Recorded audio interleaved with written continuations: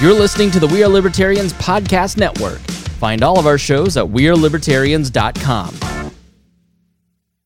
The title of this presentation is Sin as Metaphor or Explanation of Anti-Freedom Attitudes. George, the cards, please. You can get help.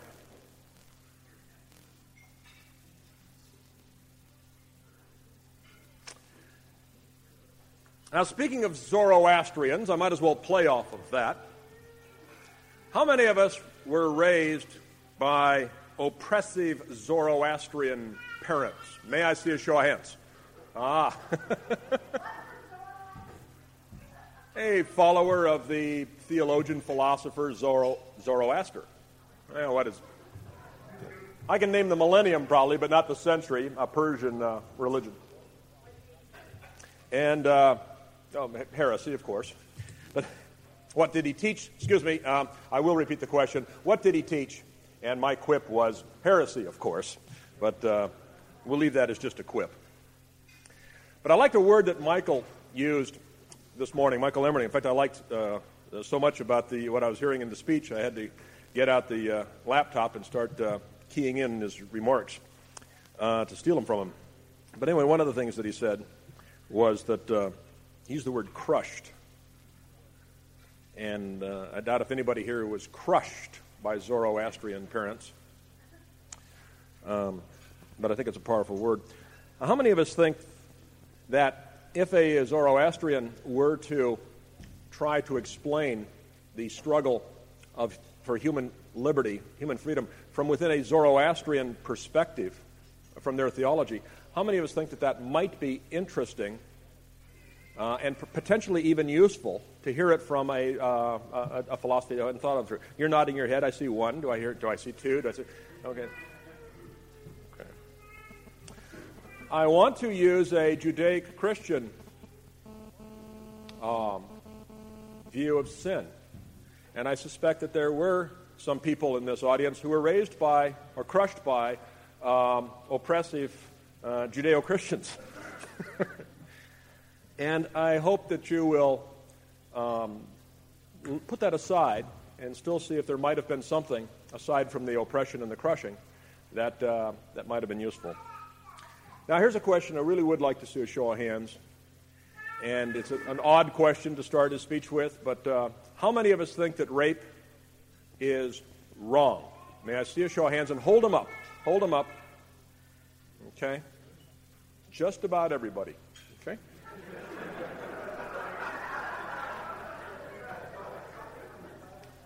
Now we've got the crowd. You're not going to manipulate me into raising their hands. And we also may have with us some who say there is no such thing as right or wrong, so I can't raise my hand on that issue. But for the vast majority of this audience, we know that there is something wrong. We would use the word wrong. How many of us have ever seen seagulls battling over the recycling question? Okay? All right? You've cleaned a fish, you've seen a seagull. How many of us think it's wrong for one seagull to steal some fish guts from another seagull? May I see a show of hands? All right? So we don't apply one. All right? Wrong. And it's wrong for seagulls, that she says, to steal fish guts from each other, private property being what it is. Okay. But most of us recognize some distinction. I was intrigued by seeing Jim Cox's book and his recognition that he gives to the Spanish scholastics in his book in terms of free market economics. But most of us recognize that there is some distinction between human beings and our fellow members of the animal kingdom, and that we apply different standards of right and wrong to human beings than we do to animals. We don't really hold them to a standard of private property or other kinds of things. My wife has put a lot of energy into trying to teach the dogs, whose food is whose and that sort of a thing. But as far as I'm concerned, it's just Ginger, blah, blah, blah, blah, blah, Ginger. But I think my saying Joan comes out, Joan, blah, blah, blah, blah, Joan. So I'm giving up on that.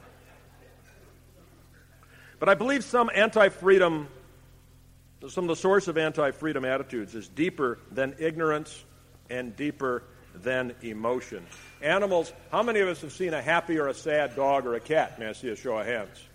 Okay? So we recognize that emotions exist in animals. They share with us that. But I believe there's something here in this anti-freedom business that's deeper than ignorance. You know, I think Idi Amin could have passed the true-false test on some of that stuff. I know when I do evil things, it has rarely been from a lack of knowledge. You know, it is not a cognitive disorder. It's a disorder of the will. So, I was listening to, and I'm going to disagree at one level with Michael, as much as I believe that I could underscore so much of what he said this morning and learn from it. But it was a knowledge-oriented presentation. One of the things I liked a great deal about what Michael said was his salute to Michael Rothschild in his book Bionomics. And I think Rothschild has, and I'll say this publicly, right now, as much as I admire what we have done in the Advocates in the last 10 years, it is conceivable that Michael Rothschild's single thought to compare, to use the rainforest as a metaphor for the economy, may do more to advance the cause of freedom than all the Ransberger pivots that we could stack from here to Washington, D.C. And I'm not trying that in any sense of a put-down of the material that I've worked long and hard to produce to you, and you've felt, many of you, productive. But tomorrow you're going to hear from Michael Rothschild, and hopefully you buy the book, or acquire it. He might give it to you, I don't know. But I believe he has done something amazing, really profound in that metaphor. And not that this is necessarily as significant. I'm not trying to be here in a significant race. But what I'm talking about is similar in the sense that it goes to a deeper or a different level than more good technique that we all need, self-included. Now, it's easiest to understand sin when it is exposed or described in other people. The human condition is such that it's much easier to recognize. Covetousness, for an example, is one that's really easy to spot in other people and much harder to spot in oneself. So let's start with a quick spin around the political spectrum and visit some of our distant cousins in the world of politics, the liberals, the conservatives, and the authoritarians, and let's examine their sin, their problems, in terms of their error, their missing of the mark. Let's examine that in terms of sin. So we're going to go to the Nolan chart, the diamond chart, and take a spin. Liberals. What is it about liberals? What sin drives their philosophy? Is there a dominant sin? And I believe no wonder this thing is not making sense at this point to me. Okay, and I keep looking at my notes. I went from page 1 to page 3. So when all else fails, follow speech in sequence. Okay. Yeah, here's the body of this speech. I was heading towards the close.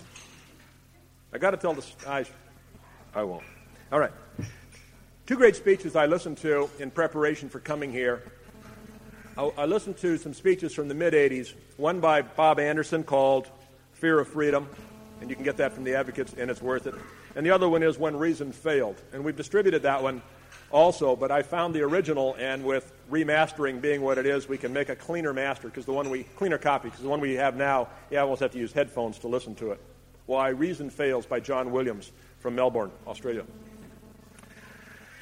And John points out that in his experience in working with liberals on the campus, he's gone to the point where reason fails. These people have engaged him in conversation, and they will concede, and they play the yes but game for a while, yes but, yes but, yes but, and finally they run out of yes buts, and still they don't like the market. And Bob Lefebvre gets into that fear and believes that fear is a motive in many people that is really driving their anti-market behavior. So I commend you to go back and rediscover these two old Advocates tapes and listen to them again if you don't have them. Now, I use a 3-log fire analogy with the 7 deadly sins and have now for several years. It's the first time I've spoken publicly on this part of it.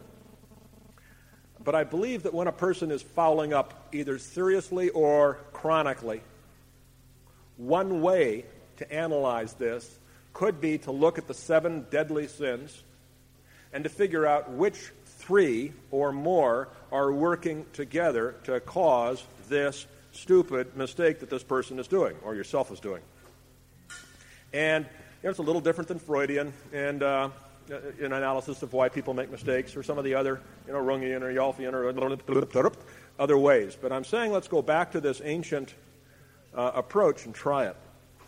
And the 3-log fire is this. I believe if a person is in serious mistake or chronic mistake, any one of these 7 deadly sins is not sufficient. It's like a log. It can't burn by itself. 2, they can kind of keep going. 3, you can have a nice fire. 4 or more, you can have a conflagration. And I want to now look at the political world as being fueled by a conflagration of sin, the 7 deadly sins. Some of them, not all of them. Yeah, I don't know anybody who can combine all 7 in one big happy family soup, but it's too much. You've tried? Michael's going through quips a mile a minute. Most of which he has the good sense not to say to us. So, And in terms of a definition, one of the classical definitions of sin is missing the mark. And at some other time, I'm quite willing to discuss who set the mark. That's not a part of today's discussion. And at some other time, be glad to discuss how do we know who set the mark and where it is. That's not a part of today's discussion. So we're not going to go into the epistemology and the theology of this thing. And I will hopefully not remind you of any oppressive, crushing Judeo-Christian parents that you might have had. Now we'll take that cruise of the political spectrum. And we'll start with liberals. I think liberals are perhaps, one way to find out what they're upset about is find out what they, and what they're doing is to ask, what is it that they complain about in conservatives? Because should you listen to a person and find out what really makes them angry, what they're typically describing is their own sins. Denial is not a river in Egypt. So if you listen to liberals very long, they're very unhappy with the tight-fisted, mean and greedy, stingy, unfeeling, uncaring, ungenerous conservatives who don't help the poor. So then you look at some data points. Where does direct mail work for helping the poor? You want to feed them in Biafra or Somalia. You send your letters to right-wing lists or left-wing lists? Right-wing lists. Because they always sign a $25 check or a $500 check. What happens if you send direct mail fundraising to feed the poor to the left? Yeah. Congress should do something. They write a letter to their congressman, right, wanting higher taxes to help the poor, right? And they're mad at the conservatives for not being generous. When a Teddy Kennedy or a Jesse Jackson is considering running for president and releases his tax information, on an income of $200,000, Jesse seems to tie the full 1%. Actually, it's not quite a full 1%, right? But on an income of $200,000 a year, he gives almost $2,000 to all charitable. And he's a preacher. Reverend Jackson is chomping right in there. I don't know that Teddy is quite that high. Pardon? Charity starts at home. That's right. Now, if you go look at conservatives, what do you find? Particularly, let's bring out our friends, the religious conservatives. In fact, let's bring out a stereotype of our religious conservative acquaintances. And what are they complaining about? Lust, lust, lust, lust, lust, lust, lust. Right? Right? Well, who is it you catch out behind the corn crib with the Playboy? Huh? Yeah, it's the preachers, right? What they're really doing is trying to hope that we can outlaw pornography, for instance, and then in some great rush of chastity, they will burn all of theirs and never be tempted again. Right? So they're always ragging on the left for its naughty ways. It took me longer to figure out the authoritarians, because I made the mistake of focusing on the leaders and their drive for power and ego, that sort of thing. But I don't think you understand the authoritarians at all, or very much. You're halfway by listening at the Stalins and Pol Pots and folks like that. Nixons, Clintons, Kennedys, whatever. I think you need to look at the followers. You need to look at not the nomenclatura, but all of the other folks. And what is it? My tentative answer is sloth. But not sloth in the sort of sloth light, couch potatoism and watching football games all weekend and not, getting the lawn mowed. I don't think sloth is mere laziness. I think sloth is more accurately defined as doing the easy thing rather than the right thing. When I overwork, the easy thing for me, rather than the right thing, might be to go home and be with my family more. So people don't accuse Marshall Fritz of slothfulness because he's so energetic and he's always working hard. Serious case of the sin of sloth. It just isn't laziness. It's workaholism. Mea culpa. I think authoritarians are guilty of the sin of profound sloth. They wish to abdicate responsibility for their lives. They wish to socialize, to spread it out. We all killed John Kennedy. To socialize, not the individual, but the group.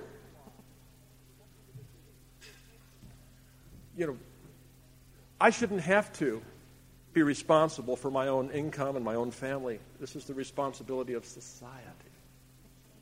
That is a way to abandon your personal responsibility. That is the way to do the easy thing rather than the right thing.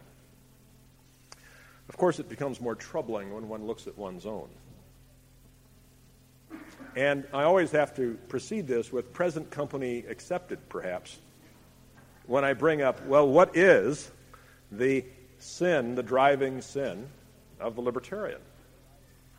And, of course, we dabbled in all seven. But which one?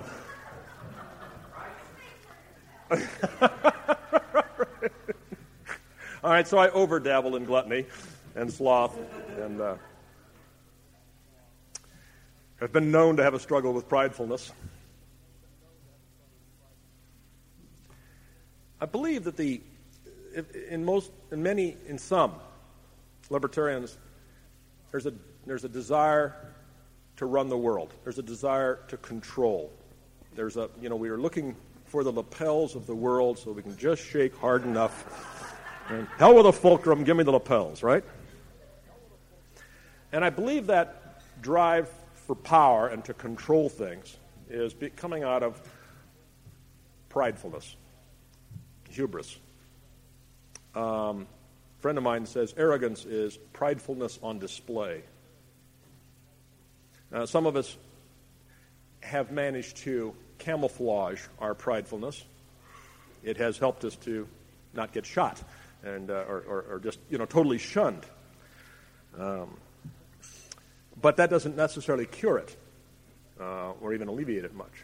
And I suspect, and if you've ever been, how many have ever been to a state executive committee meeting or a NatCom meeting? And maybe we may have to excuse the last couple of years. But how many have ever been to a state XCOM or NatCom meeting? May I see a show of hands, please? Okay. Now, put those down. Now, those same people, how many of you have ever seen pridefulness and power hungriness on display? May I see a show of hands? I rest my case. Now, we're running out of the proverbial time, but we are on page 3 of a 3-page speech. Liberal welfarism is believed. Now let's go back to the three-log analogy, and let's look at liberal welfarism from the sin. And by the way, I knew you all knew what the other two were, so that's why. Does everybody have the yellow card? Did they get passed out? Okay. Well, I had more up here, right? But anyway, barely enough is also quite enough.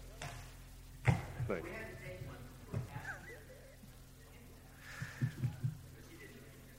Yeah. I think 5 of the 7 deadly sins are the most seriously involved in politics.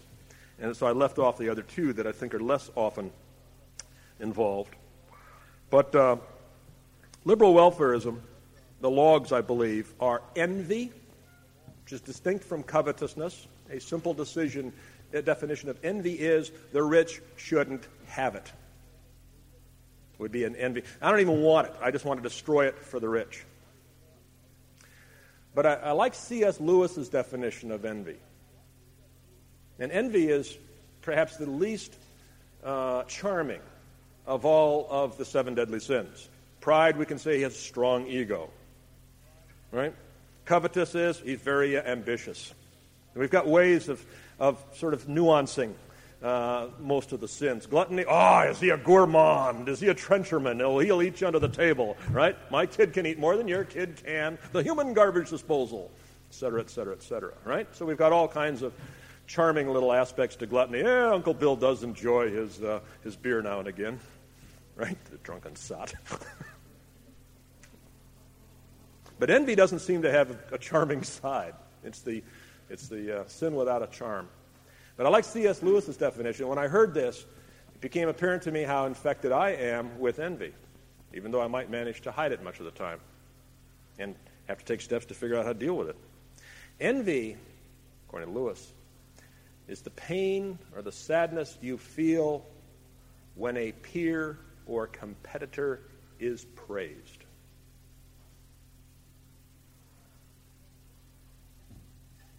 You want to hook Michael's envy or Marshall's envy? Rush up to Michael after this speech and tell him how wonderful Marshall is as a speaker. If you want to hook or provoke, if you want to go topless in front of Marshall on the envy question, just rush up to me and say, Michael Emmerling is the greatest speaker in the libertarian movement.